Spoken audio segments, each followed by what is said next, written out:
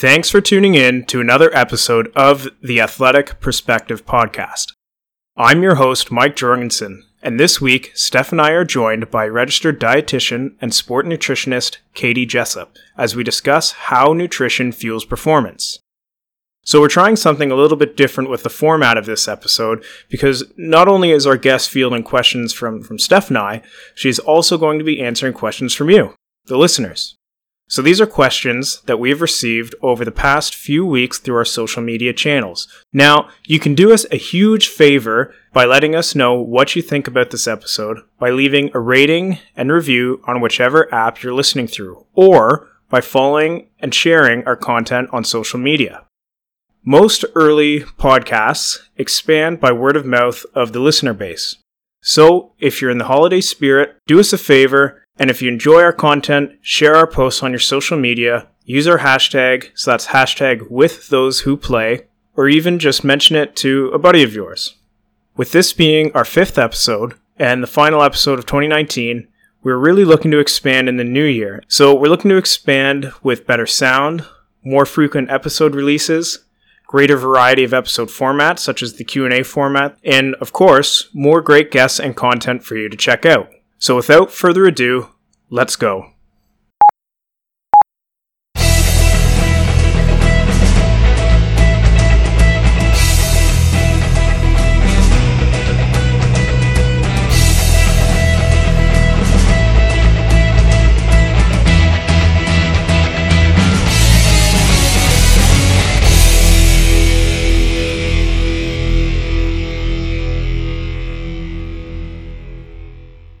So welcome, Katie. Thanks a lot for coming on the podcast. Really excited to have you on.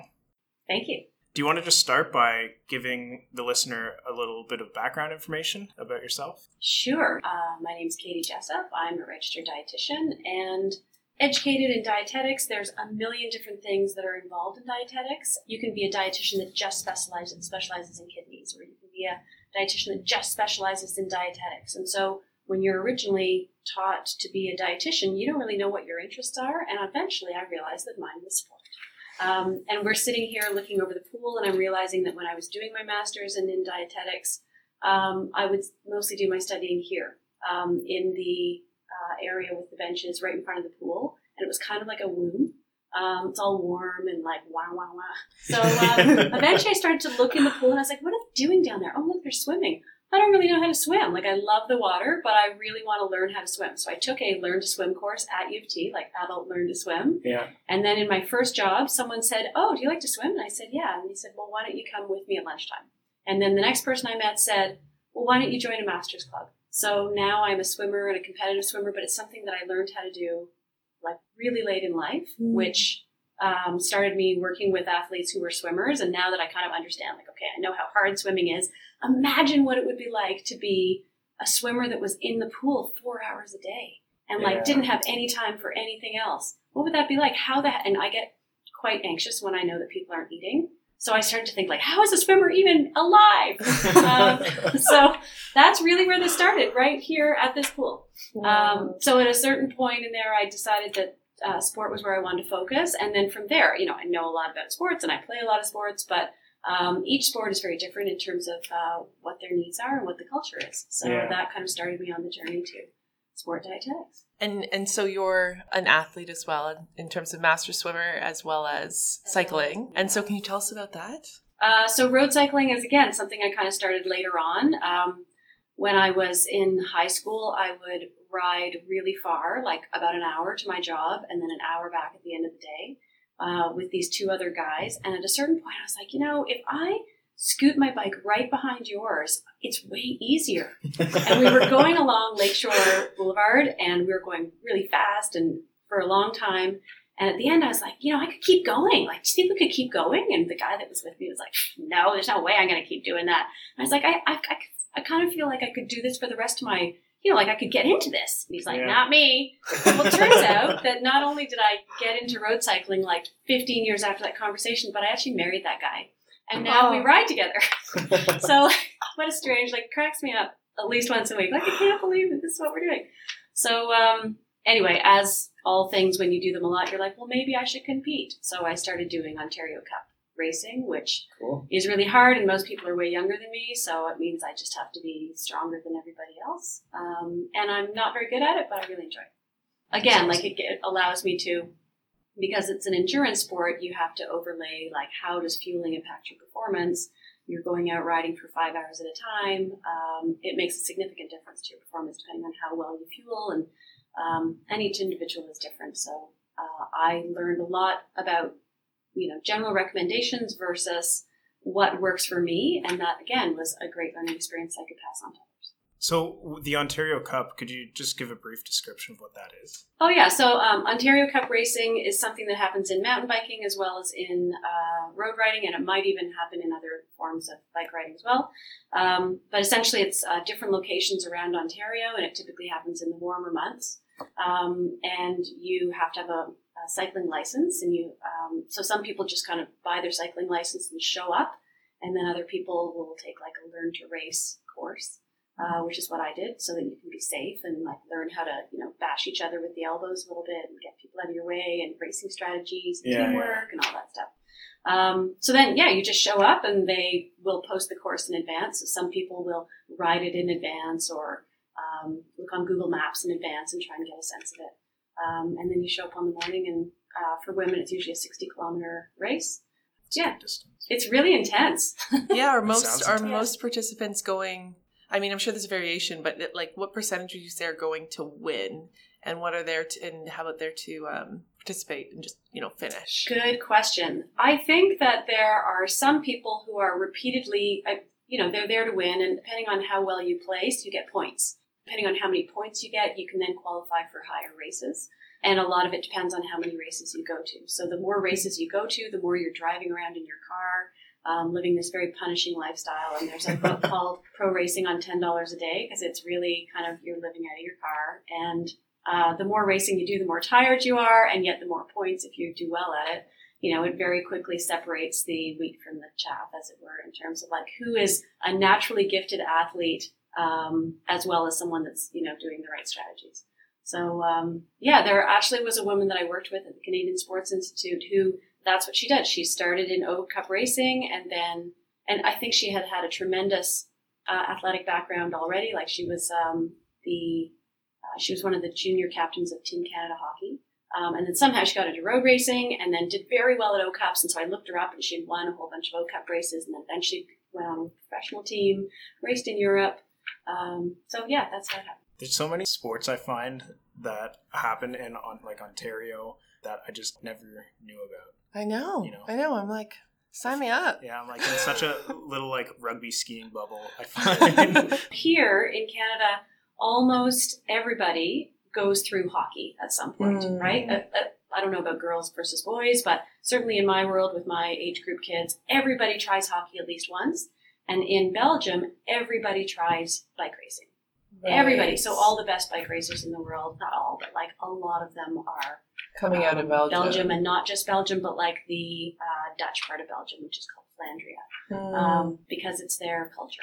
Right. Yeah, so they have like all those like junior programs, and then you move up and they go through the schools and do that whole like finding talent thing. They do that with bike racing. Well, in Canada, you would think that hockey would lend itself well to bike racing, being the lower body power that's required of the sport too. Yeah. You could see somebody coming off the ice and onto a bike pretty... Well, you have to be really, it turns out, it's power to weight sport, so you have to be really tiny.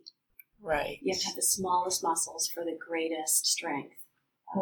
So some people are naturally, I look at like the skinny little boys who think that they're not good at anything. I'm like, perfect. If you ever tried, there's a bit of it's not usually your first sport. Because it's hard. Yeah. It's hard. Yeah. And you have to find a group of people to go out with. So you're always trying to catch up to people who are stronger than you, which is hard. I had this neighbor, and he was retired, and he used to do Ironmans. Mm-hmm. And I got a road bike when I went to university, and he invited me to come out to go riding with him.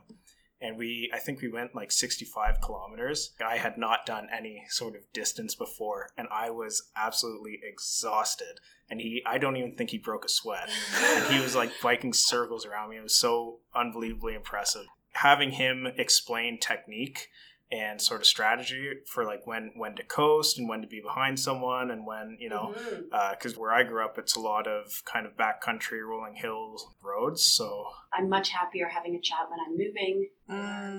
We should have done this on bikes. We could have. There is a podcast for that. It's called Home Roads. You can hear all the traffic in the background and people Next are like... time. Part 2, Katie. Totally. So as an athlete, obviously like an interest in sport from early on, and then also in dietetics.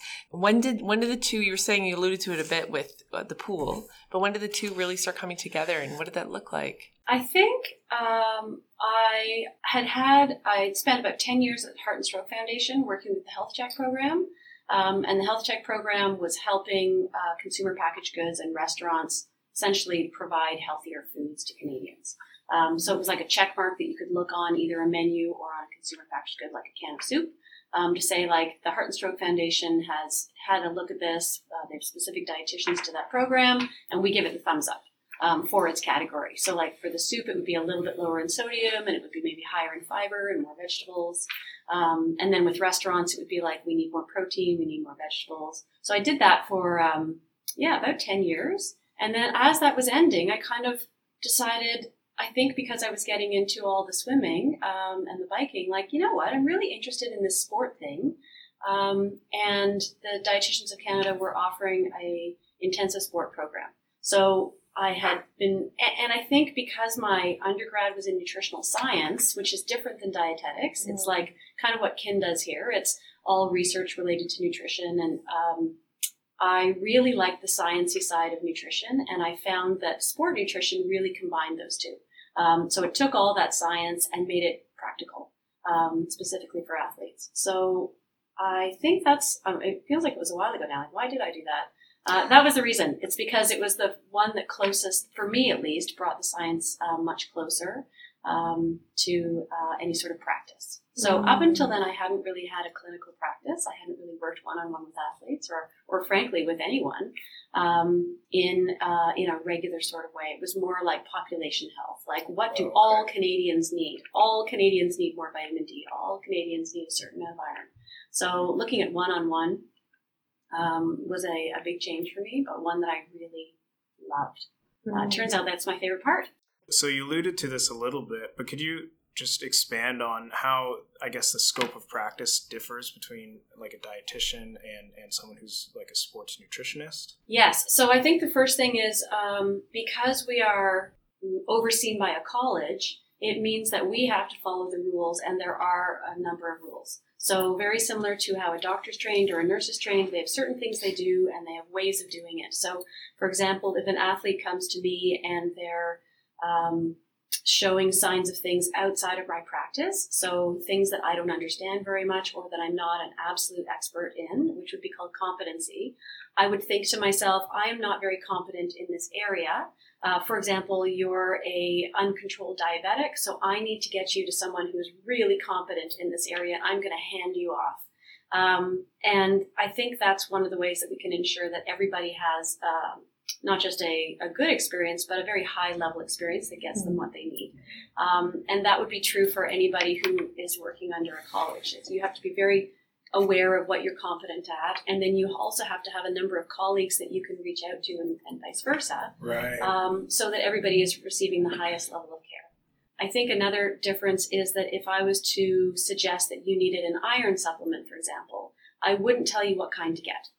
Instead, I would say, here's a bunch of iron supplements. I want you to get this amount of iron. And the reason is because it would be a conflict of interest for me to be promoting one brand over another. So in some professions, they will actually sell you the product, which I always feel a bit weird about. Like, now you're making money off the product you're selling me versus, just the advice that I came to you. So I would say that there's probably a number of others. But for me, that I guess the third thing would be that we are spending about a year doing an internship. So you're being overseen by another health professional who's a dietitian, who's gone through the same training, and who must meet the same levels of standard care, which is always, for me, one of the most exciting parts about being a dietitian is that not only did I go through that internship and have all these different workplace experiences, and that allowed me to decide where I wanted to spend my time, but also now that I'm a dietitian, I get to take on interns. And they're kind of the same, like, oh, I'll spend a little bit of time in sport dietetics. I'll spend a little bit of time in the intensive care unit of a hospital. I'll spend a little bit of time in a First Nations community and kind of understand, where it is that I want to practice. Your internship, is that the one that you did at the Canadian Institute of Sport? No, my original internship, I spent time in 4 different places. I spent time clinically in a hospital. I spent some time in industry. And then I also spent some time doing community work. So each of those groups is dealing with different populations. And so the first thing you have to do is find out, well, what are the needs of that population? So when I started working with the University of Toronto, that's a very different population. I'm dealing now with students of a very specific age, some of which are away from home for the first time. So very different population than if I was dealing with, let's say, a diabetic population. All of them have their own needs. So going back to the Canadian Sports Institute, after I did that intensive sport course, where I got to meet a lot of the researchers that actually were writing the papers that I had read about, a lot of that was very, I don't want to say theoretical, but it's science. So it is tested on small groups of people. And then you get to take that and try and apply that to a specific population. At that point, the Canadian Institute of Sport was offering an internship. And I was like, fantastic. And I don't know, and it was just the right timing for me. So I went and actually worked at the Canadian Sports Institute, which is just over here at the near the Scarborough U of T campus. And they have a whole series of different kinds of athletes, many of which are competing internationally. So they're not there all the time. They're kind of coming in for a few days and getting diagnoses. They might be seeing the sport doc, seeing a physiotherapist, reworking some of their strength and conditioning, and essentially working through their yearly training plan. And so I got to be a part of that. So not only are you working with the athlete, but you're also working with all the other professionals that work with that athlete so that you get to understand what each of the goals are for each of the different areas, because they all combine holistically to make a better athlete, right? It's that whole idea of all the 1%. If we could make you 1% better at sleep and 1% better at eating, and all of a sudden you've got like a 10% increase in performance. So I think what's different about sport dietetics versus being a dietitian in another area is that we're not just, we start with general health. Is this person generally healthy? And yes, great. Now, how can we take you to the next level in terms of not just better health, but also better performance? And I think that that's a bit of a strange shift for a number of people that I do see, is they're thinking that I'm going to tell them to eat, a certain kind of food. And it really doesn't often go that way. A lot of it is as much about when they're eating as about what they're eating. One thing in our communications back and forth via email, I notice you have a really cool quote as your email signature. So it's greatness doesn't happen on empty. Why do you like that quote so much? I think that when you look at sport performance, there's a lot of aspects that go into it that you can see. And so when you look at the pictures, for example, from the Olympics, you'll see people doing their sport, for example. You'll see people, you'll see athletes talking to their coaches. You'll see athletes wearing their outfits, but you don't often see them eating. And I feel like each one of those athletes has the potential to do better if they're well fueled. And so some of them will know that already, and other sports, there's not that awareness around fuel and where it needs to go and what the best way to do it is. Sport nutrition, frankly, is a relatively new idea, and even nutrition is only like a 50-year-old profession, which is why we're still having debates about, eggs yes or eggs no, or margarine versus butter. It's because it's new. When it comes to greatness, the greatness doesn't happen on empty. The idea is you can't see what's going on inside your body. You can train on a daily basis, and you get a sense of how your training is going, but that training will always go better if you're properly fueled. And properly fueled feels different for different people. So a lot of it is just understanding what it feels like to be well fueled, and then going through the same performance tests. Oh, now magically I am doing better, and I'm also recovering a lot better because my body has the fuel to do so. So I feel like that's kind of an invisible area that I wanted to point out. With it being such a new field relative to many other areas of sport, how has your approach to nutrition changed? Because the field itself changes so much, so quickly, with it being so new. And there's a tremendous amount of research that is coming out regularly. So I think a lot of the challenge is trying to keep up with that research, but also recognizing that the research is based often on very small groups of people. So rather than having a cohort of, like the women's nurses study, for example, has been going on for many years, and it's tens of thousands of nurses. That's something that can kind of point to like, well, here's what happens over a 50-year period if you eat a certain way and live a certain way. What happens to heart disease? What happens to diabetes? Sport nutrition research is a little bit more like, well, what happens if we take 12 trained athletes and subject them to a certain type of nutrition? Let's say it's providing leucine as an amino acid. What happens to them when we put them on the bike? Do they, are they able to go for longer? Are they able to sprint to a higher maximum? But it's only 12 people, and it's only men, for example. Or let's look at a group of untrained athletes. And sometimes untrained athletes are the only ones that they're able to bring in for the study. So, well, can we then apply that to elite? Or, what even is a trained athlete? So keeping up with the research is challenging, but it's something that as a sport dietitian, I think that we are constantly being pulled in and also standing back a little bit. For example, there's some interesting research going on right now around collagen and injury. So we could put collagen in the bloodstream, and maybe it will get taken up during some intense and very specific exercise, usually some sort of physio exercise, and maybe it will get taken into the area of interest during that exercise, and maybe it won't. It's early research. Is it something that's going to harm the athlete? No, collagen will break down naturally. So it wouldn't be a terrible idea to try it if it's something that we feel like we've tried everything else and the athlete's diet is already excellent. And I think that that's a really important point, because if the diet of the athlete is not excellent, then the chances that collagen are going to make a difference will be really hard to measure. So I feel like what I often start with athletes is the base diet, right? It's just like base training. Base training has to happen. You can't just, for example, if we apply it to the pool, you can't just show up every couple of weeks and sprint really hard and expect the best times ever. You have to do all of that base so that your muscles are well tuned, so that when you do put the pressure on, things don't blow up. And it's the same thing with nutrients. If your body is comfortable and recognizing that you're going to be feeding it approximately the same types of foods on a regular basis, that is every few hours, then your body can relax. The hormones kind of settle down. We don't have this big cortisol response, which is a stress response, because your body knows it's going to get fed.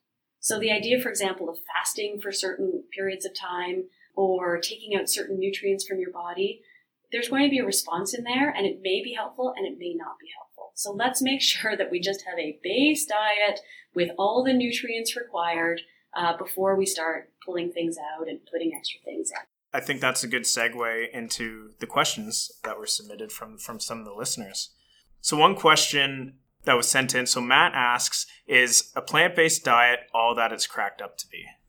I would say sure, absolutely. I've got no issue whatsoever with plant-based diets, and I think that's a personal choice. And the personal choice also has to be related to practicality. So with an athlete, we want to ensure that they're getting enough protein because we want really high protein turnover, because we want high muscle turnover. We want to be able to get rid of all the old muscle that your coach, your strength and conditioning coach, has helped you tear apart. And we want to replace that with stronger, more dense muscle. So protein turnover is important, and that protein turnover will only happen if we have enough protein intake. So we want to ensure that by moving to a plant-based diet, we're still getting adequate amounts of protein. So I would always start, if someone's thinking about going vegetarian or vegan, thinking, well, where are you going to get the protein? If you are thinking about becoming a vegetarian and you're looking around and you're not really finding a lot of protein in your current diet, then that's where I would really start asking the practical questions in terms of, well, are you willing to try the foods that are higher in protein? So I did see an athlete, for example, that had just seen the movie Game Changers, which is on Netflix, and I've had lots of questions about. And he was ready to, cut the cord and stay away from all animal products. And I said, okay, awesome. So you're going to eat lots of beans and lentils. And he said, but I don't eat those things. And I said, well, how do you feel about eating beans and lentils? And he said, no way. So that was a gap for me. Right. I don't know how you're going to do this in a sustainable way. And maybe the right thing to do is not to just quit animal products the way you would quit smoking. Maybe the idea is that you incorporate a vegetarian meal once a week or twice a week or even 3 times a week if you are able to make a big batch. Because the next question, of course, is how often do you cook? And if you don't cook right now, well, then how do you feel about the fact that you're going to be doing more cooking? If you're used to eating out, maybe you're not going to be eating out as often. And I think for me, the most practical example of that is when my husband became vegetarian, which was in university. And so he just ate cheese sandwiches. Just lots and lots and lots and lots of cheese sandwiches because that's all he knew how to make. Right. Yeah, and it kind of comes back to the what you were saying before in terms of having that baseline diet first and having those habits built in already that are based on a healthy diet, because you can be plant-based on Oreos and Lay's chips. Mm-hmm. Those are considered vegan.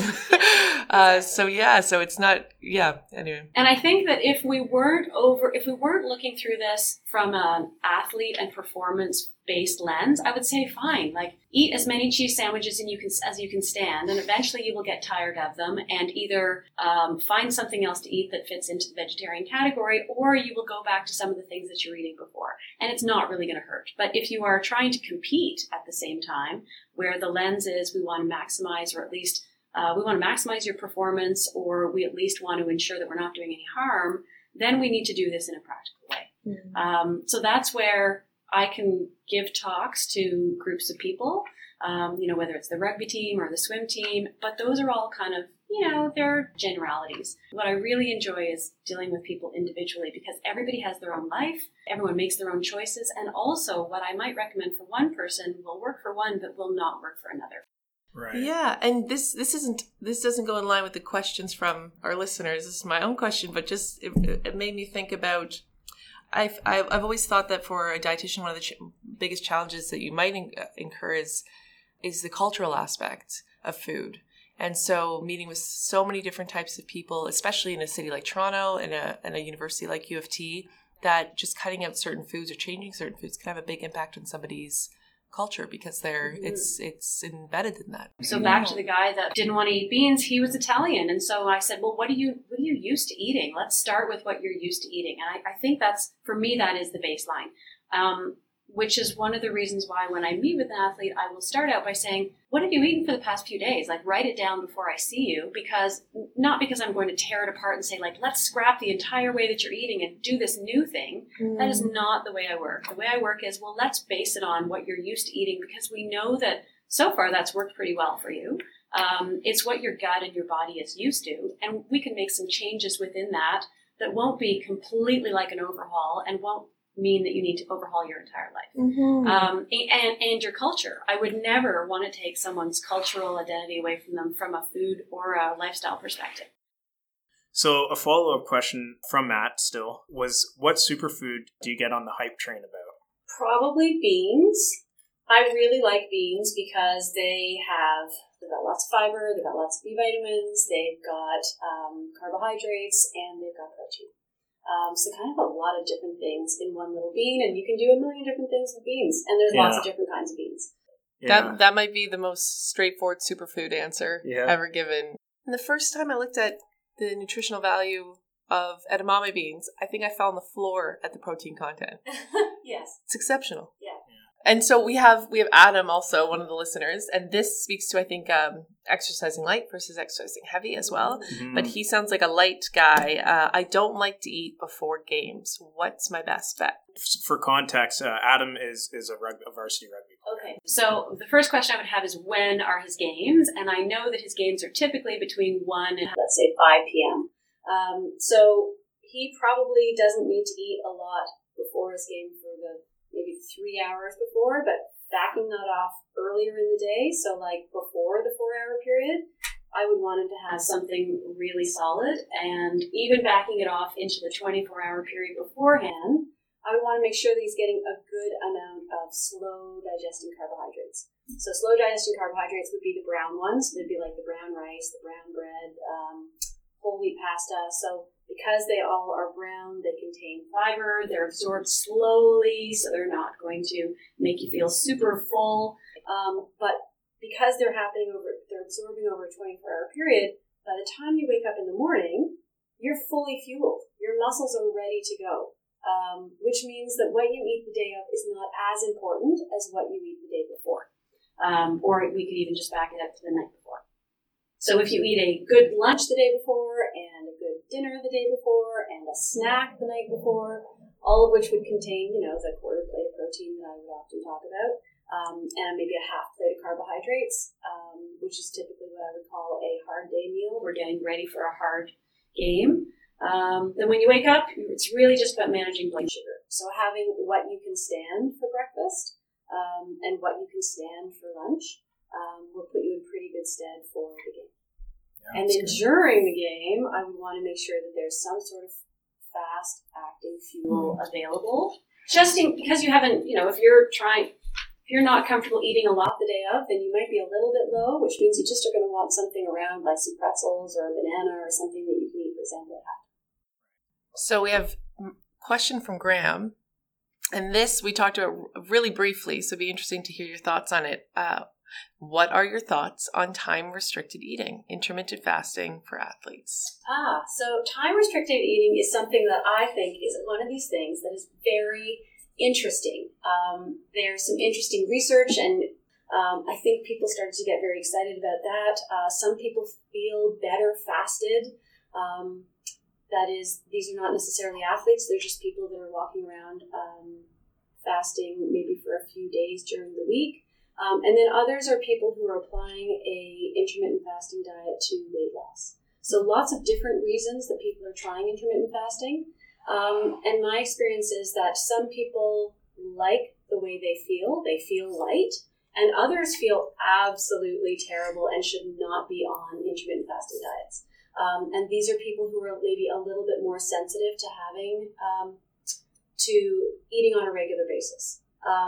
So one of the things they will say in intermittent fasting websites is you'll get used to the feeling of being fasted. Maybe initially you'll be a little bit headachy and a little bit high in fatigue, or maybe it's even described as a fasting flu. You might feel like you have a flu for a few days, and then your body will feel better after that. That doesn't happen for everybody. Some people feel terrible when they are fasted, and other people feel fine. So if we look at the research related to performance, we find that intermittent fasting is something that can help people lose weight in a way that they also at the same time are able to carry out their daily lives. But it's not for everybody. Generally, we do see that by putting all of the eating into a certain time frame, it means that they tend to eat less calories overall than they otherwise would, just because there isn't enough time in the day to push all those calories in, unless you start doing extreme things like chugging juice, for example. Otherwise, it's pretty hard to get all the calories that you require in a certain period of time, and you end up cutting some calories out. So for those people that feel good, they may find that they are able to lean out, that is, lose some body fat mass in that or following that procedure. So then I would ask, why is it important to lose that body fat mass? Is that something that is important for your sport? Is it important for your health? Or is it more of an aesthetic thing? Because bodies don't necessarily need to lean out for all sports or for all people. So I spend a good amount of time talking about, what is the purpose? Why is there an interest in intermittent fasting? If it's weight loss, well, then where's that coming from? And how is this going to help you? And is it going to help you? Because we do see with aesthetic sports are sports where you're judged on how you look. So an example would be diving or on synchronized swimming, where you have to, look a certain way, and that is often associated with leanness. So we do have some athletes that are under fueling to gain more points in aesthetic sports. So often intermittent fasting is used in those areas, but we have to be careful because if we lean out too often or too much, it can impact performance. A good friend of mine, he engages in fasting at certain points of the year for religious reasons, and he still has to perform. And so what would you say to somebody in that situation? How to refuel yourself during times of fasting, I think, is a tricky one. It probably starts with what's going on in my body. During the times that you're fasting, so assuming that you're eating after the sun goes down, during the day when you're fasting, your blood sugar will start maybe at a reasonable level and will go lower and lower. And when the blood sugar is going lower, where is the sugar, glucose, where is it going when it's leaving your blood? It's going to your brain, also being fueled into your muscles and into your liver. But the brain is the one that's asking. So that feeling of hangriness is really your brain saying, please give me something to eat. It can be a bit of a shock to the system when you do start refueling. So the idea of starting slow, I think, is important. Something slow and carbohydrate rich would be the first thing that I would eat. For example, eating, a piece of bread, some rice, some potato. These would be things that will immediately be absorbed because at this point your blood sugar and muscles will be like a sponge. So not eating something extremely heavy, even a banana would kind of be perfect. Something that's able to be absorbed while the food after sundown is being prepared would be great. So pretty well having a strategy of eating something every hour, and probably eating something that is a little bit more on the carbohydrate-rich side. So if I was to look at my plate, I would say again, I would probably want to be eating more than half a plate full of carbohydrates, and they would be the slow-burning carbohydrates. So they would be like the more fibrous ones. And also the vegetables that I would choose would probably be kind of the starchier vegetables. So whether, again, that would be in the potatoes and the sweet potatoes, but things like carrots, peas, and okra. My experience in talking to people who go through this period of fasting is that they get used to it, and I think they can tolerate it quite well as long as the exercise isn't intense. So when there is exercise that is intense, it is really important beforehand and during to drink as much water as possible. With each molecule of carbohydrate, you're binding some water. So when you're not binding those carbohydrates, when you're not having a regular source of carbohydrates coming in, we still want to ensure that the water is coming in regularly, especially in the summer months where dehydration can also be a factor. But really try and eat as much as you possibly can in the non-fasting hours. And having a plan is the most important part. So Brian asks, how soon should I eat after a workout? I think, again, it depends. It depends on the intensity of your workout. And this is also going to be governed by how comfortable one is eating after a workout. The reason I say that is that when you work out intensely, or the more intense the workout, the more blood leaves your stomach. So your stomach is essentially shut down for business. And you may find that you're not hungry after a workout. In fact, you don't want anything to do with food or drink after a workout. And that's because your stomach is just shut down for business. If you check back with your stomach within half an hour, it doesn't feel so bad. And by an hour, you're probably hungry. So, and other people can eat full-on like sausages with hot sauce right after the workout. It just depends on who you are. You know your own stomach. Right. And often I'll meet athletes who don't know their own stomach. And so when we start to talk about that, well, let's try this. How does this feel? Let's try that. How does that feel? If you can eat right after a workout, then eat right after a workout. And what should you eat right after a workout? Well, you'll have two goals. The first one is you want to replace some of the carbohydrates that you just burnt off, especially if you're going to work out again in the same day. And then the second thing is to put some fluid back because you will have sweat some fluid out. And again, because I'm assuming the exercise is coming quite consistently, that is, you're either exercising later in the day or tomorrow again, your body doesn't have a ton of time to recover. So the more time your body has to recover, the less urgent it is that we eat right after. So the rule of thumb is that if you are working out again sometime within the next 8 hours or less, then it's quite urgent to get some food in right after the workout. If your stomach doesn't want anything to do with that, then you would choose a liquid. So a juice or a sport drink would be great. And if you've got time, you've got like all the way until tomorrow, then you can take a little bit more time. And maybe, the next meal that you would eat would be within an hour. Then great, have your meal within an hour. And I'm assuming that the meal, again, would contain some protein, some carbohydrates, and then some sort of fruit or veg. There is some great research out there that's suggesting that you need to eat within 20 minutes or within 30 minutes. Again, these are optimums for people who are working out intensely and often, so 2 or 3 times a day. So as I say, if you've got 24 hours between, in terms of recovery, it will certainly help if you can have more protein closer to the workout. And the typical number is 25 grams. So you will see, for example, in gym situations, people who are drinking, like a protein drink, for example, where they're adding in something like whey powder, 25 grams with some water, and that'll certainly get you the protein that you require. But it won't get you the carbs, and it won't get you the other micronutrients you require, which is why I kind of like the food more, because it's not just providing protein, but it's providing all these other bonus micronutrients. The next question from our listener is from Jim. This might not be your area of expertise, so you can always defer this question. But Effects of cannabis consumption on hydration, diet, nutrition. What I think he's asking is how does cannabis consumption affect our hydration, our diet, nutrition, and potentially performance? Well, it's I would say there's emerging research in this area, and it's a really relevant question because it's around.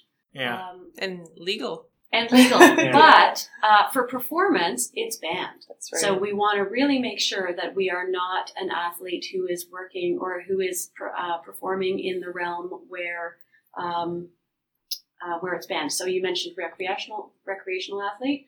Recreational athlete, well then, that's up to them whether they want to try it. But if you are not a recreational athlete, if you are a competitive athlete, then this is a banned substance. So I think that needs to be really clear. Mm. However, for those that the banned substance is not relevant, it certainly affects your timing. So your schedule, right? People who are, whether it's edible or smokable product, it is going to affect how often you want to eat. It can delay in some ways, and in other times it might speed it up. So what we tend to see is that people, when they are ready to eat, they tend to eat more than they otherwise would. And the food quality does not necessarily tend to be what it would be if you were not stoned.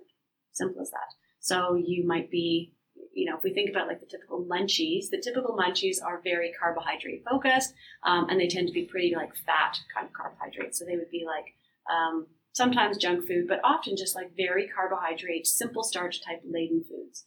It would be rare for you, for example, to go out for a steak and baked potato with a side of veg, if you're in that realm. So I would say probably if you are a recreational athlete and you were looking forward to some sort of a race pretty soon in the future, like tomorrow, it will probably mess up your fuel plan. Your fuel plan will probably not stay on schedule. So, and that's something to be aware of, which means that if you still want to get stoned, make sure that you are on schedule and find a way to do that. So whether it's setting your watch with an alarm, so you make sure that you're eating the food that you were supposed to eat, that you told yourself this was going to help your performance, that's an important component. So we talked earlier about what do I eat before a game, and we were thinking about the night before, making sure that you have a well-rounded meal based on that athlete's plate that I described, which is like a half a plate of carbohydrates, a quarter plate of some sort of a protein source, and some fruits or vegetables on the other part of the plate. I would still want to make sure that happened. And I think that for many people, they have plans to do something, and then, they go out and, I ended up, drinking a bunch, or I ended up getting stoned, and then, we went out for a late night pizza. Well, where was the protein? Did you get any of those micronutrients that we talked about? Right. No. Okay, well, that threw off your plan. Yeah. Is it going to make a huge impact? Who knows? It depends on what your body's used to. So I would say, when I look at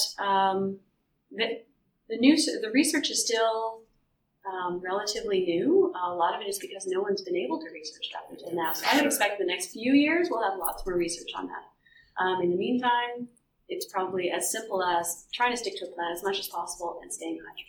And around that hydration, the focus is just drink as much as you can, as often as you can. So for me, it's really about the color of your urine. And I really like to point people to the color of lemonade. So I don't know if by looking at you if you're hydrated, and you probably don't know either, but if you look at the color of your urine, you'll have a pretty good idea. So it doesn't need to be clear. I think that's a misnomer. Clear urine could also be overhydration, and it's rare that people overhydrate, but sometimes they do. So rather than becoming completely overhydrated, which would mean you would dilute the amount of sodium in your body to the point where you could have other health implications, instead make sure that your urine is lemonade color or less. Anything darker than that means that you are not drinking enough and that you need to drink more. Simple as that. There's even an app called IP Daily where you take a picture of your urine and it compares it to all the other days, and then compares it to, because everybody has different colored urine as well, depending on how many B vitamins they eat and other components. So it basically just compares it and says, like, you are dehydrated, you are hydrated. And although you might think that's a really strange app, for athletes that are traveling all over the world, where, their air travel can dehydrate, for example, or they're having to choose their beverages carefully because they may not be sanitary, they really need to make sure that they're well hydrated, and they don't really know. with working with so many different athletes, both here and elsewhere too, are there common misconceptions that many athletes have when they first come in your door? I think the first common misconception will be a certain fear about what a dietitian is going to think about the way I eat. It's a sort of judging. And so when every athlete that I encounter, we have an email conversation first where I say, I am not going to judge what you eat. Instead, I am going to pick a few things that we can work together on that will help your health and your performance. But if you are someone that is consuming 4 liters of Coca-Cola a day, I'm not going to tell you you're a terrible person. And I think that's a really important point, because it doesn't matter how clean or not clean someone's diet is, everyone feels a little uncomfortable and a little exposed sharing it with a person who has a clinical focus on it. So I think that's the first misconception, is that I'm not here to judge what people eat. Instead, it's more, how can we make a difference in your health and your performance? Which is probably a different experience than if you had a health concern where, for example, you found out you were diabetic and someone said, you have to stop eating, you have to stop drinking beer, no more beer ever again. That's not something that generally happens in my practice. And it's probably one of the lovely things that is so special about sport dietetics, is that the people that I work with, mostly it's for positive reasons where we're working towards performance. And also the person is really motivated. Where I would say in a lot of dietetic practices, the person is going because they have to go. And they don't necessarily want to make the change, even though it might help them live a longer life. It maybe wouldn't be an area that they would choose otherwise. As an extension of that, what do you find are common barriers in terms of diet and nutrition? Probably the first barrier I see is not so much with the what they're eating, but the when. When is something that is not something that most people think about until they encounter a sport where they realize that fuel or food can impact their performance. So the idea of when should I eat before or when should I eat after? Well, how about we just take the sport out of it entirely and talk about, well, what's the best way for my body to work? How often should I eat for my body to work, whether I have a sport or not? And I think a great example of that is a competition day, where people say, well, what should I eat on competition day? You should eat the exact same way on a competition day that you do every other day. Probably the competition will get in the way of that, so we'll have to work around it a little bit. But otherwise, you try and treat it as normal a day as possible. You might be more motivated on that day to do things perfectly because you feel like it matters more. But really, we need to make sure that you're eating as often on that day as you would any other day, because your body really likes consistency. So I think the when is important. And often what I find myself saying a lot of is, can you eat more often? Which becomes a practical thing. It's more about behavior. It's not that the food isn't available. It's that you've got to pack it up and bring it with you and make sure to eat it at the right time. So that is more of a behavior change, and one that we need to really break down in terms of, let's get out your calendar. Let's figure out when you're going to put these foods together so that you can just grab them on the run. Which kind of packaged foods can you take with you that are going to get you in the right direction? So I don't want you to grab a bag of chips. I want you to grab a bag of nuts, for example. So really it's kind of understanding the lifestyle and understanding someone's schedule, and then literally finding like the right place to just insert something. Sometimes we would take it from another part of the day. Like you're eating a lot at this time of the day. Well, maybe that's the end of the day. What if we took that thing and put it earlier in the day when you're more active? And then you would find that you don't need it as much at the end of the day, but you're feeling pretty good during the earlier part of the day because you ate. Yeah. And it's funny you say that too, because even just looking at the questions that we had, intermittent fasting, when should I eat after I work out? I don't like to eat a lot before competition. Those are, out of thematically, like just the most common themes that came up in the questions there. So it's not surprising that that's what you've identified. It sounds like some of the major tools are around behavior change, along with education around certain types of foods. And so what changes in terms of behavior have you seen more frequently from the athletes that you've worked with? I think my favorite one is the area that people don't like to talk about. So we talked about, conceptions and judging. Often I will see great looking meal plans or meal records, and I will kind of say, well, where's the junk? Where is that? Don't you ever treat yourself to something? And sometimes the answer is no, and other times, oh yeah, like in the evening, like I buy ice cream and I can't stop eating the ice cream. It's so delicious. And I'll be like, okay, cool, I like ice cream too. How much ice cream are you eating? Oh, well, I'll start with a bowl, but I might have like 4 bowls, or like maybe it's chips, or for me, it doesn't really matter what it is. For me, it's an indicator that your body's not even getting enough fuel earlier in the day.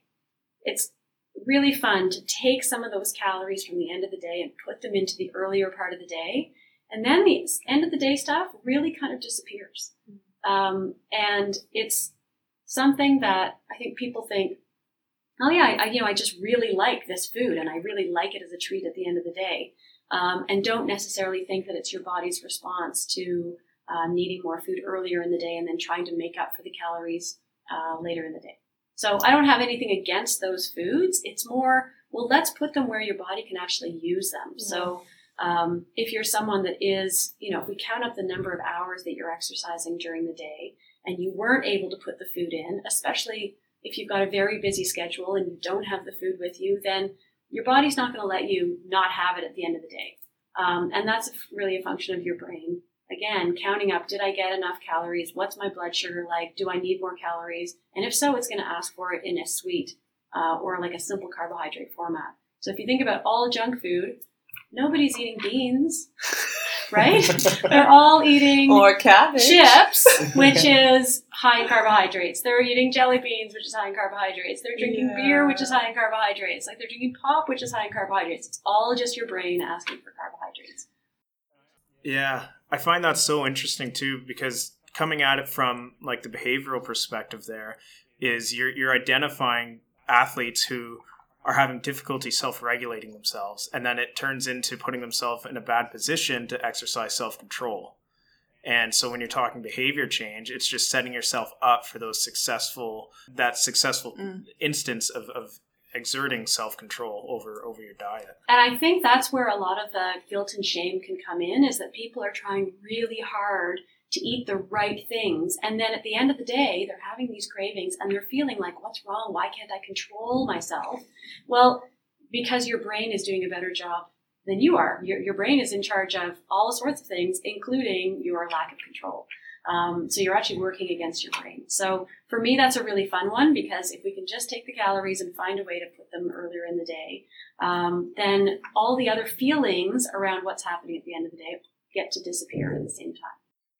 How does that play into, say, an athlete who's looking to cut down on the calories they're ingesting and maybe lose weight, say for a combat sport, trying to hit a weight class or something like that? I think one of the things that is really challenging about cutting weight is that you're exercising and your body's asking for carbohydrates at the same time that you're trying to cut out calories, including carbohydrates. If you were not working out, it wouldn't really be that hard, because you wouldn't be hungry afterwards and you wouldn't need to recover, and it wouldn't impact your workouts. And if you've ever had an off season and tried to cut then, it's way easier than during season. What we try and do is work in the off season to do the cutting because it's easier. Your body finds it easier. It's not quite so painful. However, the motivation typically comes as in season is getting closer. So the easiest response is, let's make sure that you are not hungry while we are reducing your calories. And so this is where you start looking at the ketogenic diet, for example, which is really high in fat. Really high in fat is really satiating. It takes a long time to digest, so you're full for a long time. So adding in more fat and more protein, those are two things that are going to slowly digest, so you're not going to be hungry. So doing a version of that, or a low-carb diet, would be the less extreme version of a keto diet. The idea is the same. We're taking the carbohydrates out of the diet in order to lose the calories that come from those carbohydrates. Where when we add in the exercise, we want to make sure that there are carbohydrates available for the workout.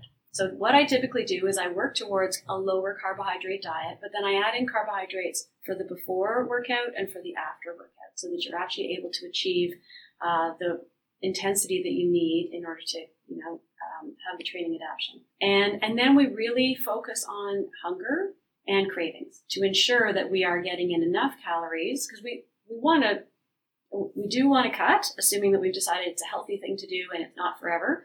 We do want to cut, but we don't want to cut too quickly, because if we cut too quickly, your body will start breaking down muscle in order to provide that blood glucose we talked about. So really, we kind of, in my own, I go back and I do a little bit of math in the back to try and figure out how many calories we want to cut maximum. And so it's really not a question of slicing, it's more shaving.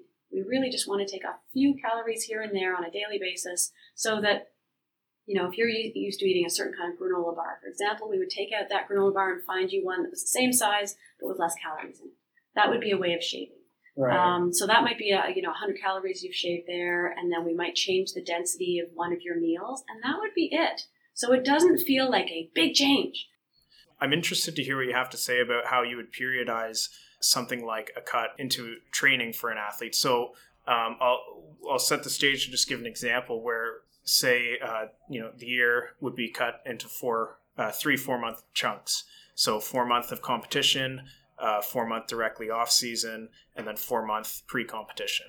Some people feel or are able to gain and lose weight more quickly than others. So if you haven't done it before, or if you haven't done it with success, then we would take it slowly and meet more often and start in the off season for sure.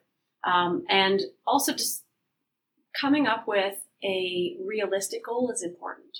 So let's look at, if we remove 5 pounds from your body, where are those 5 pounds coming from? What would happen to you when those 5 pounds are gone? Would it actually improve your performance? If it won't, then why are we doing this? I think the other thing that we need to consider is muscle mass, and are we going to lose some muscle mass? I mean, typically muscle follows fat, and fat follows muscle around. So when we lose fat, we tend to lose a little muscle. When we gain muscle, we tend to gain a little fat. So, you're talking about off season and then bulking up. So we need to be careful that when we're bulking up, are we bulking up because we're going to look really lean but be as strong as we were before? Or is it more that, no, I just want to be as strong as I can be and I don't really care how I look? So off season is usually a better time, and it's motivating, and you feel like, all right, I'm doing really well here. And I don't feel like I'm pushing a large boulder up a hill. And then as we get into pre-competitive season, then it would really be about maintenance as we are starting to build and strengthen and increase the density of muscle and seeing what's happening there. So are we actually increasing our muscle mass? If I'm a weight class athlete where I need to be under a certain weight, then maybe we also need to be careful about increasing muscle mass. It seems to me, as you mentioned, it's very individual, but a bit of a balancing act too, between the training side of it and timing and whatnot. So in an elite sports setting, do you find that there's, like, you communicate not only with the athlete, but also their trainers a lot? Is there a lot of that sort of team communication? Very much so. And one of the things I love about the elite level is that we work off yearly training plans. So the yearly training plan will be set out usually by the coach, and we'll say, here is the off season. This is what the off season is going to look like. These are the alternate activities that the athlete is going to do to maintain, strength and agility. And then as we get into, there'll be a certain period of base training, and then there'll be specific training, and then there'll be race training. So within that, we can kind of pick the right times to spend the time on the cutting, knowing that the cutting isn't just general cutting either. We typically take what I call like an A race and a B race, or an A competition and a B competition. And those are the ones that really matter.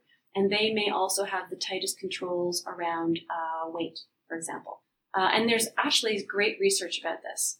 Trent Stellingworth put out a fantastic paper that followed a runner, which happened to be his wife. And he looked at her weight over a 9-year period and how she cycled up and down based on this yearly training plan, and also on the competitions that she was involved in. So there was a few Olympic years, and so you could watch her weight go up and down as she prepared for the different competitions. What type of runner was she? Like distance? She's a middle distance runner. Middle distance. Yeah. So what was interesting about that was that she didn't try and stay lean for the entire period, and she didn't try and stay lean for the entire season. She would pick certain times of the season that were most important. And she's in a power to weight ratio sport. She's a runner. So this is maybe a little bit different than weight class sports. Weight class sports, for example, like rowing, tend to have different weights depending on the season. So it might start out a little bit heavier, and then they expect you to lose a few kilograms heading towards the A race. And then for the A race, you've got to show up at a certain weight. With that in mind, we can kind of tailor the plan to that idea, meaning that we don't want you to be lean for the entire time because your body's not meant to be that lean for the entire time. It's not healthy to do so. And you can imagine that with this plan comes a lot more meetings, which is really exciting because we're doing all sorts of tracking. And then we're also asking, like, how are you feeling? Are you feeling hungry? Are you having cravings in the evening? Is the weight coming off consistently? And then working with the rest of the team to find out how are they performing in terms of their times and their expectations. How is recovery feeling? Are you feeling like you're not recovering? Sometimes a lack of recovery is not related to performance intensity. It's related to lack of fuel. Mood is also a big component of that. So asking about all these different things helps us to understand whether the plan is working or whether it's too intense or not intense enough. So you'd mentioned a lot of ways in which you track the progress of athletes. What other tools and resources do you have? Maybe whether that's like a phone app or like free apps, stuff like that you use or that you can maybe comment on that your average athlete could use? One of the things that I like to use is an app called Eat to Win. So that's eat and then the number 2 and then win. And that is a fun tool that is free, and you can put in your height and your weight and the amount of hours that you're working over a week, and it will essentially put together a diet plan for you. And the diet plan is ridiculously simple, but it really does go off the idea of eating every 2 to 4 hours a day. So it will suggest simple breakfasts, simple lunches, simple dinners, and a whole whack of snacks. Including things that are easy to buy as well as things that are really easy to make. So that's kind of my favorite one because it's really oriented towards athletes who don't have a lot of time to prepare food and may not even be very good at preparing. Right. And so they would start with that, and then you could sort of tailor that, like build and change and switch. Absolutely. And yeah. there. So, if you have a weight goal, it'll say, okay, what's your weight goal and by what date? And then it will change it around, and you can change your weight goal and watch the amount of portion, it's by portion. So it might say half a cup of rice. Oh no, now you want to gain 2 pounds. All right, fine. Now you're going to do a cup of rice, for example. And so we play around with it on that basis. With the initial idea being, well, why are we doing, if we're going to change our goal in terms of body composition, why are we doing it and what is the impact going to be? If we don't know the answer, then I would often just, maybe let's just start by eating as healthily as possible and seeing how your body reacts. And that would be kind of like baseline eating. The tool Eat to Win, is it still as effective if you don't have a dietitian next to you to help guide it and mold it? Or is it something that works best when you're working with a dietitian?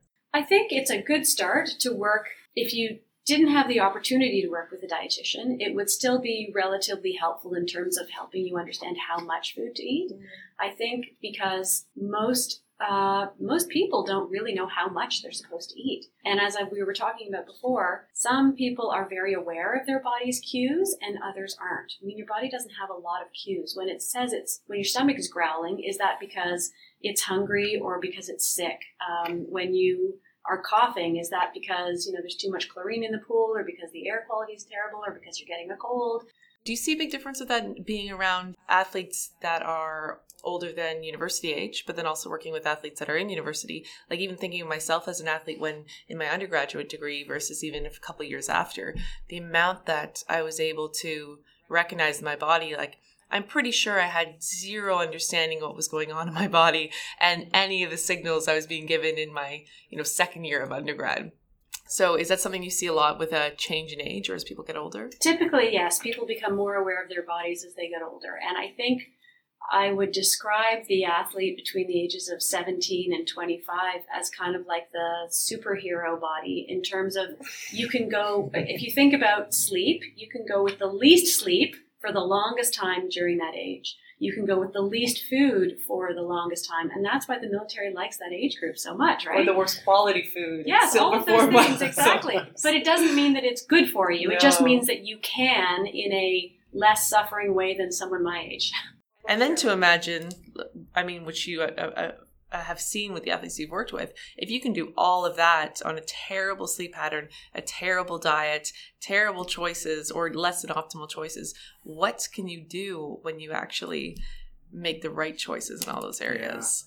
if we're looking at this across age, what's your opinion on what children are exposed to the earliest, which is the Canadian Food Guide, and which guides a lot of parents that might not have other resources, or guides children because it's actually a lot of time in the classroom on the wall. And how does that align with your views on how, let's say, children should eat, but then also how that feeds into as you get older? I think Canada's Food Guide is an extremely valuable tool. It is extremely well researched.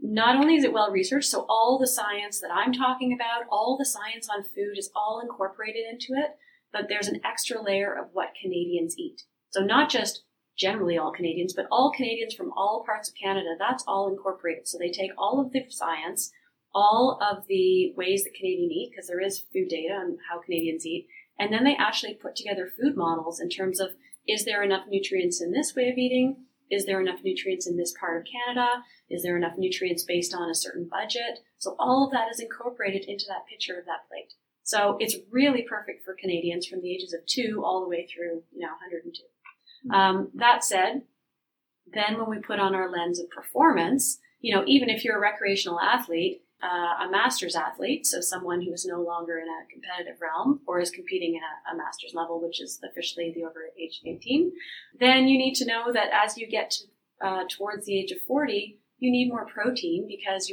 your body has a harder time keeping on muscle mass.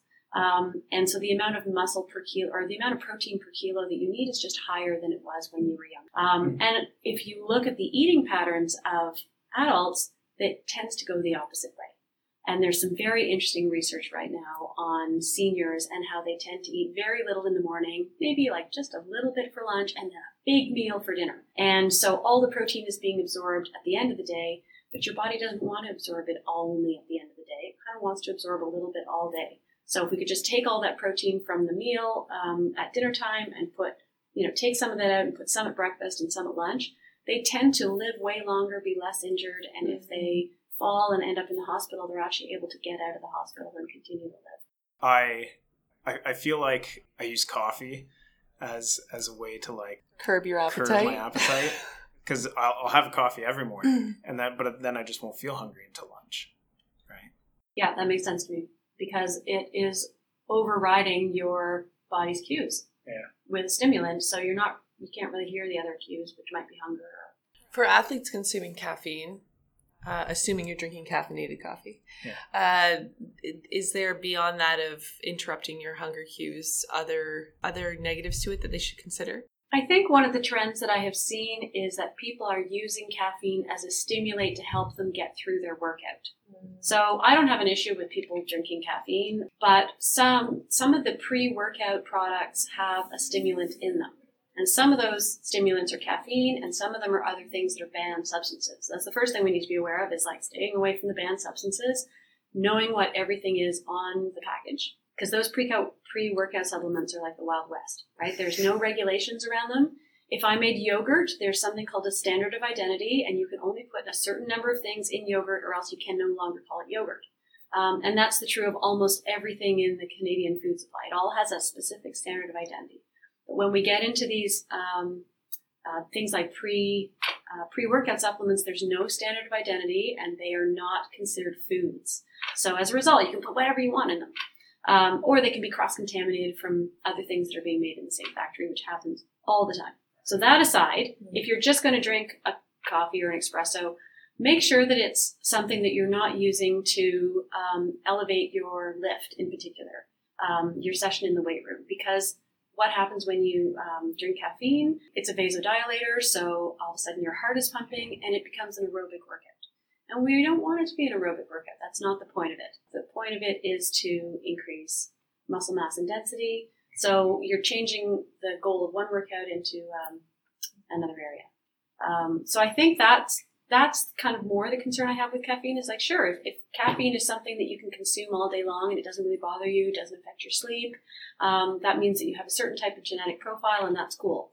If, on the other hand, if you're consuming caffeine and you're finding that you're not able to do a lot of fine motor skills, or that you're jittery, or that it increases your anxiety, then probably we need to be more careful as to where we apply the caffeine. For example, if you're a rugby player who gets really anxious before games, I would not add coffee into that situation because you're going to have a hard time catching the ball. And it's going to increase your anxiety level. Yeah. Which will probably also decrease your hunger factor, which means you're not going to feel well.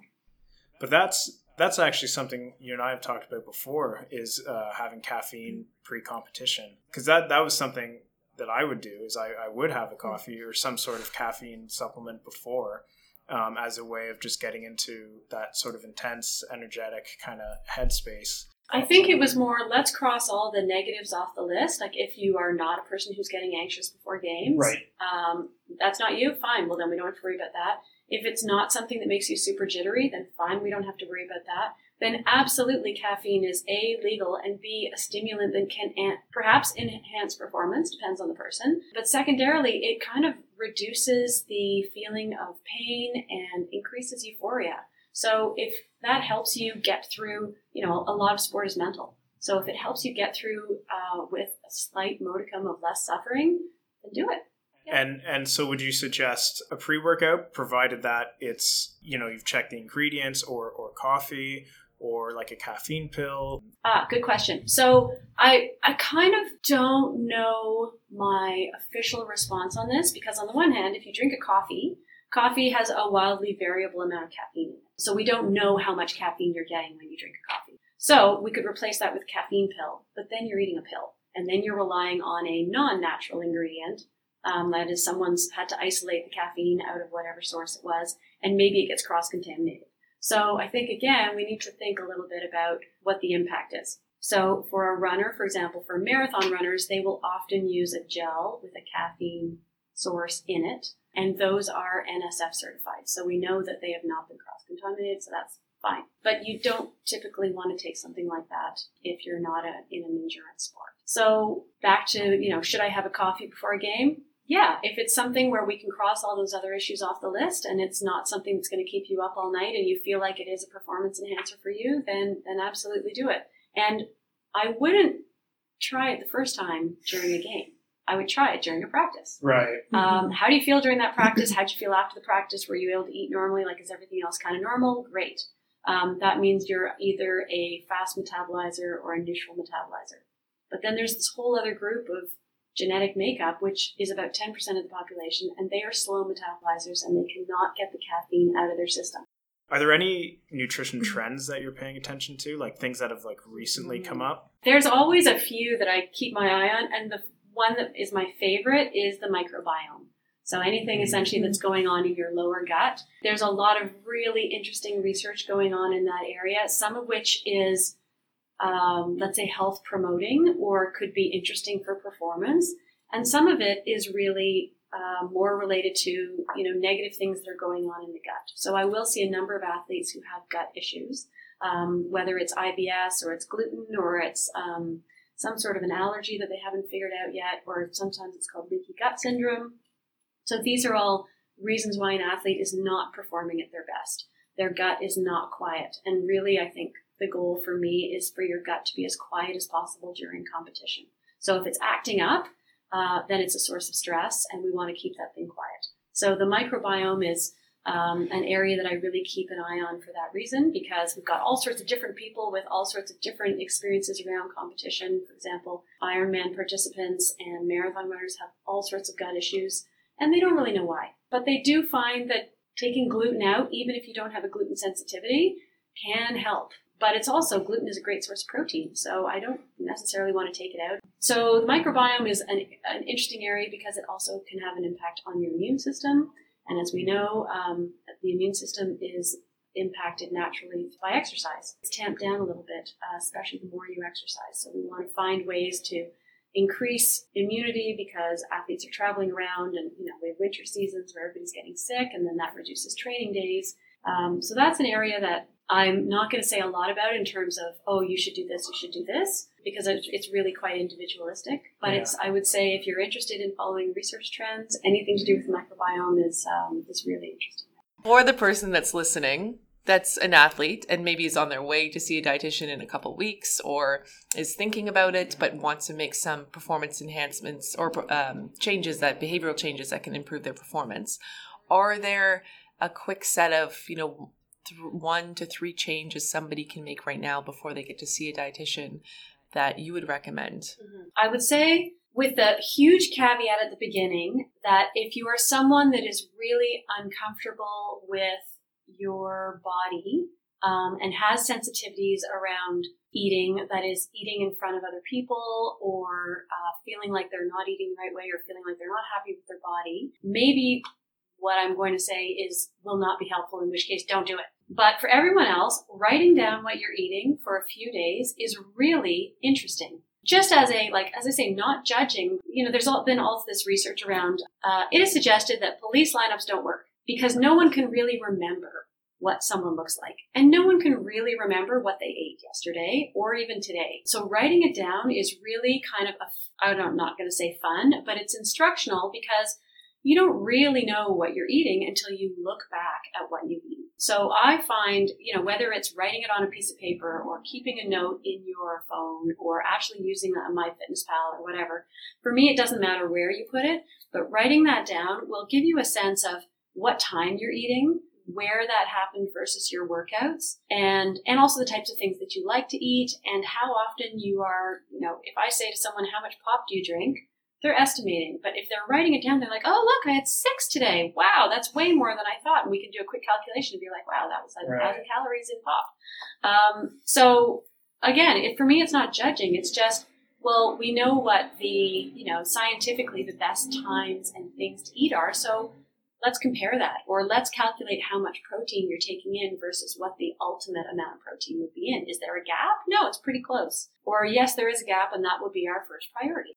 For those that are trying to embrace more of a healthy lifestyle or a diet that can improve their performance, but are completely lost as to what foods to choose, is there like a starter pack in your mind of a few foods to choose, or even like a really quick, not recipe, but combination of foods, like for the grab and go, student athlete, that's affordable, but also falls in line with the type of fuel that you would recommend? Most of what when I get to the teaching part of my meeting, I refer to something called the Athlete's Plate. And the Athlete's Plate was developed by the U.S. Olympic Committee, and it's the way their cafeterias are based. So they have this beautiful looking plate, which I can show you. There's an easy day, a moderate day, and a hard day. So hard day is like 2 workouts or more. Easy day is no workouts or just like, doing a flush or a walk or whatever. And a moderate day would be like 1 workout a day. And the plate is just kind of like, here's all the things that you might add on your plate, and here's where they fit. Do you have a source of protein? Here's, a list of 10 different things that would be considered a protein. Because not everybody knows where the nutrients come from. So when I talk about the quarter plate of protein, that's directly from the Athlete's Plate. So what would fit on the Athlete's Plate? A sandwich would fit on the Athlete's Plate. So the bread would fit in the grains area. The protein was probably in the middle, and it would look like, maybe it's deli meat, or maybe it's one of those store-bought roast chickens that you've taken all the chicken off. Maybe it's tuna, maybe it's peanut butter. So that would get like most of the Athlete's Plate. And then I would be like, well, where's your fruit or veg? Maybe you would add an apple or a pear or a tomato or something, and that would be your plate. And the plate is really the size of your stomach. So whatever you're used to eating would be the size of the plate for you. So if you're some, massive football player, then maybe you have 2 plates or a super large plate. So I use that a lot. And the U.S. Olympic Committee actually has cafeterias where you say, like, I will have the moderate plate, the hard plate. So it's really effective because it's based on a picture. And then I also encourage snacks. And I would encourage most athletes to snack at least twice a day. So assuming you're having breakfast, then you'd have a mid-morning snack, you'd have lunch, you'd have a mid-afternoon snack. And I don't care if the snack is a peanut butter and jam sandwich. That fits the bill for me because it's got some carb and it's got some protein. It could be cheese and crackers. Like I'll often say, think about what your parents fed you when you got home from school. That's a snack. Snacks are good. We need snacks as athletes because we need a constant source of protein. Not constant, but like pretty regular source. Could you imagine if every restaurant cafeteria was based on the Athlete Plate, and you walked in and you went to either easy, moderate, or hard? Portion control would be solved. Yeah. It would be. It would. Oh my gosh. Because you'd have to take that moment and really assess your day and be like, I only walked to and from work today. Yeah. I heard a stat yesterday, which was that 1 in 10 people haven't cooked anything in more than a year. Yeah. Whoa. So for me, that's indicative of the fact that they're getting it's not that they're not eating, they're getting their food from somewhere else. And so what happens when you eat somewhere else is that they mess with your portions, right? First of all, you don't get to choose your portion. They give you what everybody gets, and it might be not enough for you or too little for you, but that doesn't matter. That's what's on your plate, and you typically will eat what people give you. But also, if we compare it to the athlete's plate, carbohydrates are really cheap, protein's expensive, and fruit and veggies expensive. So they're going to give you way more carbs than you need, not enough protein, not enough fruits and veg. So I'll often say, all right, so I see that you're going to Subway a lot and you're ordering the footlong whatever. You need extra deli whatever in there. You need some extra protein in there. Can you have like half the sandwich but double the protein? Where are your go-to places and why? So my go-to places make a lot of salad because I don't like making my own salad. So I don't make my own salad. So that's, sometimes people are kind of like, well, what are you eating? I don't really like to show people what I'm eating because I feel like people are going to judge me. Like when I say, oh, I'm going out with my dietitian friends for dinner, they're like, ugh, God, what's that That's like? going to be terrible. No, there's different, turns out dietitians really like food. Yeah. So, for example, Fresh on the corner, I love to go to Fresh because they put all sorts of different lettuces in there and they make all sorts of strange combinations that I wouldn't come up with on my own. And yes, they're vegan, but for me, that's beside the point. For me, it's an opportunity to get like a really fresh salad with, 5 different kinds of leaf and other things in there that I wouldn't buy myself. I might buy 1 or 2 kinds of different leaves, but I wouldn't necessarily have all 5 in my kitchen, and I wouldn't have 16 different kinds of nuts and all the sprinkles. So I like going there and seeing what they can come up with. And then I combine that with a little soup, which is usually like a lentil-based soup. So there's my protein. And because I am over 50 in off season, I'm not eating a lot of carbs right now. Yeah. So that would be like my lunch. Yeah. So that's my very favorite thing to do. And so often when I'm here on Wednesdays, people are like, oh, what's in your bag? And I'm like, it's still salad. I'm just walking around with bagged salads. They might be wondering, why haven't you prepared your own meals? And the answer is because it's a treat. My treat right now is my salad. You're very skilled in this field and experienced in this field. And especially given all your work before being at U of T and then now with all the varsity athletes, for somebody who's not at U of T and is listening, and what's the best way, maybe they're in Toronto, maybe they're in a different country, what's the best way to find a dietitian? That's a great question. And I would say if you're trying to access a dietitian, the best place to start is the website Dietitians of Canada, because they do have a Find a Dietitian section. So each dietitian in Canada would be on that, and then they would describe what their specialties are. Because it seems like in speaking with you over this time, like you feel like a very non-judgmental, safe space. And just like you were saying too, that you're like, your priorities are our priorities. Like, even if I have a priority, if you don't care about it, then we're not going to focus on that one. We're looking at your priorities. And I think that's a unique thing for a clinician from like many different fields. Mm-hmm. So I'm not sure if there is a question to ask to find out if that's, the person who's sitting across from you or, yeah. All dietitians would really want to help you in terms of how to get the nutrients and the foods that you need in a way that works for you. Thank you for tuning in to the Athletic Perspective Podcast. Check us out online via our website, athleticperspective.com. Again, that's athleticperspective, all one word, .com, or on social media, Instagram, Twitter, Facebook, whatever. Give us a like, give us a follow, subscribe, whatever you prefer. We have some great guests, some great content lined up, so stay tuned for more.